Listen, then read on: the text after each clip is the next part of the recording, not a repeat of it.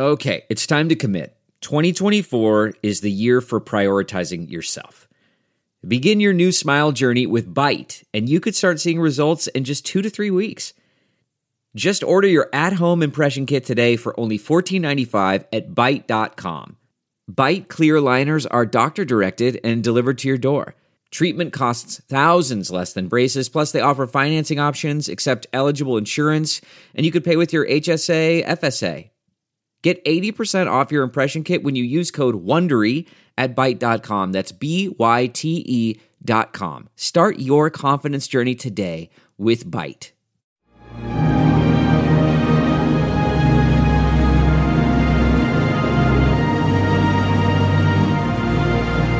Hello there, everyone. Judge Napolitano here with Judging Freedom. And my guest today, Professor Patrick Newman. Professor Newman is a professor at Florida Southern College. He's also a colleague of mine at the Mises Institute. And he's a fellow New Jerseyan, and he's a good friend. He's a gifted and brilliant economist who has also written gifted and brilliant historical works. His most recent is called Cronyism, Liberty versus Power in Early America, 1607 to 1849. Patrick, welcome to Judging Freedom. Thanks a lot for having me on, Judge. I'm really excited to be talking about my book, and I couldn't be more happy to be talking about it with you. Okay, well, you know I've read the book because I was privileged to be one of your readers, and it's right up my alley. But what, in a nutshell, is cronyism? So cronyism refers to policies that benefit special interests and political and financial elites at the taxpayer's expense.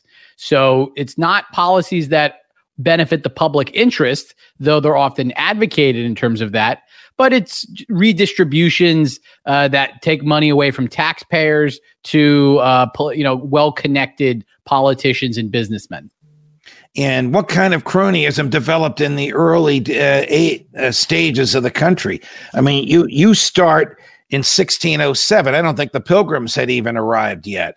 What was there this type of corrupt, with lowercase c, interaction between ordinary people and the government, so that select groups were favored at the expense of the ordinary people?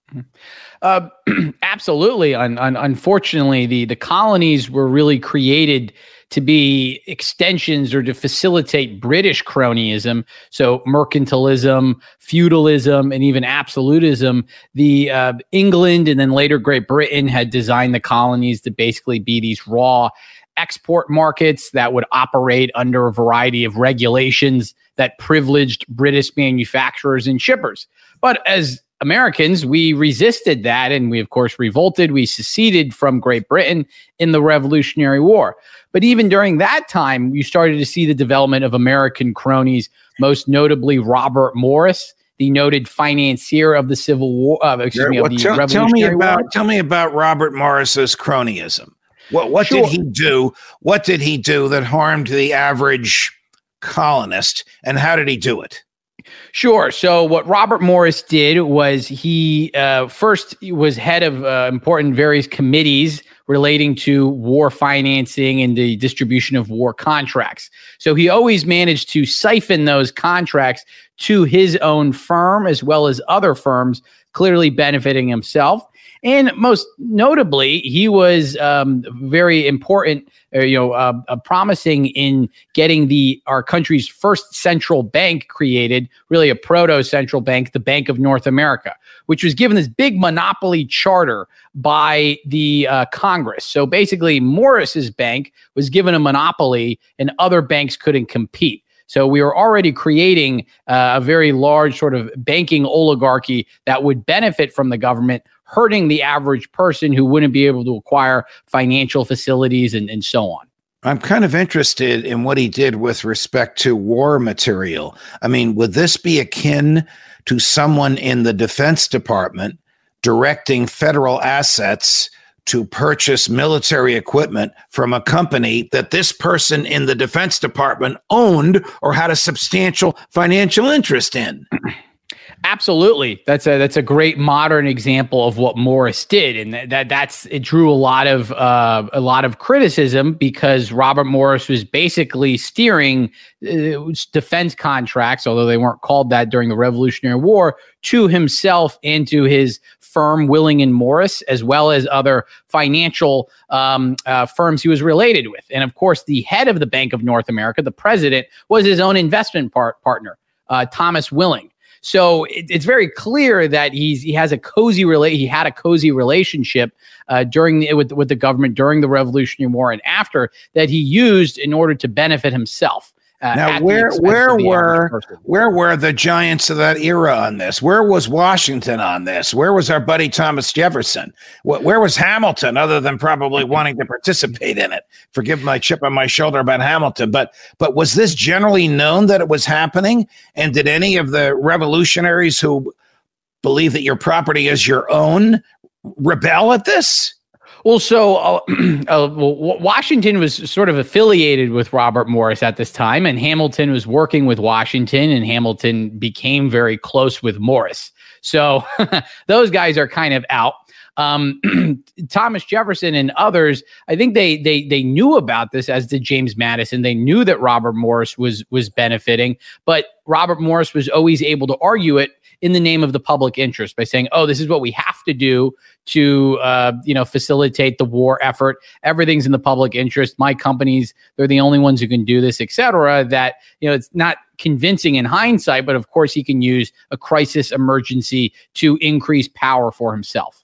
Okay, so the American Revolutionary War is over. We won it. The War of 1812 is over. Who knows if we won it, but we know the British went home. James Madison, who resisted the First National Bank of the United States and did so in one of the greatest speeches in the history of the country, known as the Bank Speech, was persuaded to change his mind. And at the tail end of his second term as president, he signs into law the Second National Bank of the United States. What does that do for cronyism? Well, the Second Bank of the United States, much like Hamilton's first bank, was a great illustration of cronyism. The interests behind the Second Bank of the United States were wealthy Philadelphia merchants and businessmen, notably John Jacob Astor and Stephen Girard. So what they wanted to do is they had bought a lot of depreciated government securities during the War of 1812, and they wanted to make those government securities exchangeable for bank stock, much like what happened with the First Bank of the United States. So this would increase the demand for their financial investments and allow them to make a huge windfall gain. So they pushed this bank through, the Second Bank of the United States, through Congress. And once the bank opens, there's a tremendous amount of cronyism. The Baltimore branch in particular is illegally lending themselves money. This bank generates an enormous speculative boom that leads to the Panic of 1819, ruining everyone but the bank, which led William Gouge, a famous economist, to famously state at the time, the bank was saved and the people were ruined. All right. Now, you are an economist by trade, even though you are a pretty good historian. Take us beyond 1849. Take us where your book ends.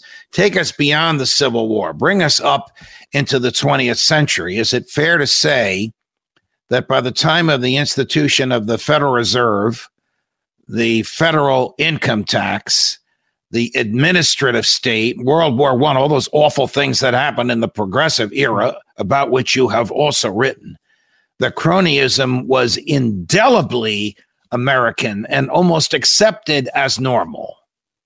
Absolutely. So by this time period, cronyism was firmly established. The supremacy of the federal government was established over the states, and you had various financial interests that had a commanding influence in the economy. So at the time of the Federal Reserve in World War I, this was J.P. Morgan. And of J.P. Morgan and Company. It's no surprise that the investment bank pushed for the Federal Reserve, and the investment bank was also an enthusiastic proponent of getting the United States to be involved in World War I because it was the major underwriter of British and French bonds in America and had supplied many munitions contracts for them. So cronyism was firmly established. And really, the 20th century is just a brilliant illustration time and time again of how political and financial elites have plundered the general taxpayer. Is this hopeless? Or is it going to take another revolution to get the leeches of cronyism off the skin of liberty? How'd you like that line, by the way, Patrick? I'm already. I immediately have to look at my my forearms to make sure if there's any leeches on me. So that was a great line, very very vivid. Is it hopeless? I of course don't want to be pessimistic, but I would say it's looking quite bleak. I think the only way to reform the system is to separate this from the system. You can't reform DC. We tried to do it in the past. It's unreformable. I think promoting more states' rights and local governance is the solution. Potentially, some sort of states' right movement to secession, various forms of nullification. States breaking away, joining other states. I think that's the only sort of solution because previous attempts have just not worked. Got it. I guess we're kind of stuck with this. I mean, let me take you to your crystal ball. Where's the federal government going to be in 10 years? It can't pay its bills today. You think a time is going to come when it will just collapse of its own weight? No one will lend it money. No one will want to use its worthless fiat cash. That's a great question. I think that day could come, though. I think the federal government will go kicking and screaming. No one might want to use its money, but they can certainly keep the printing press up, and they'll be able to convince a number of citizens, unfortunately, to use their money. I think they'll definitely try and crack down on alternate currencies or prevent various states' rights reforms from getting underway. But it's not looking good. We've got a lot of entitlements. The bills have to be paid. The population is aging. You're seeing more and more proposals for worldwide cronyism, a minimum corporate income tax. I think you're going to see wealth taxes, and those will start at the richest Americans, but much like income taxes, they'll be spread to everyone. And eventually the wealthy will be able to avoid those, et cetera. So it's not looking good. The government, there's a lot of issues that need to be reformed, and it doesn't look like politicians in DC are going to do anything about it. Patrick Newman, the book is Liberty versus Power in Early America, 1607 to 1849. I am a rare book reviewer who has actually read every page of the book, and it's terrific. So I encourage you to get it. Patrick, it's always a pleasure. I hope we see each other before the summer in Alabama. Yeah, absolutely. Thanks for having me on. Okay, all the best.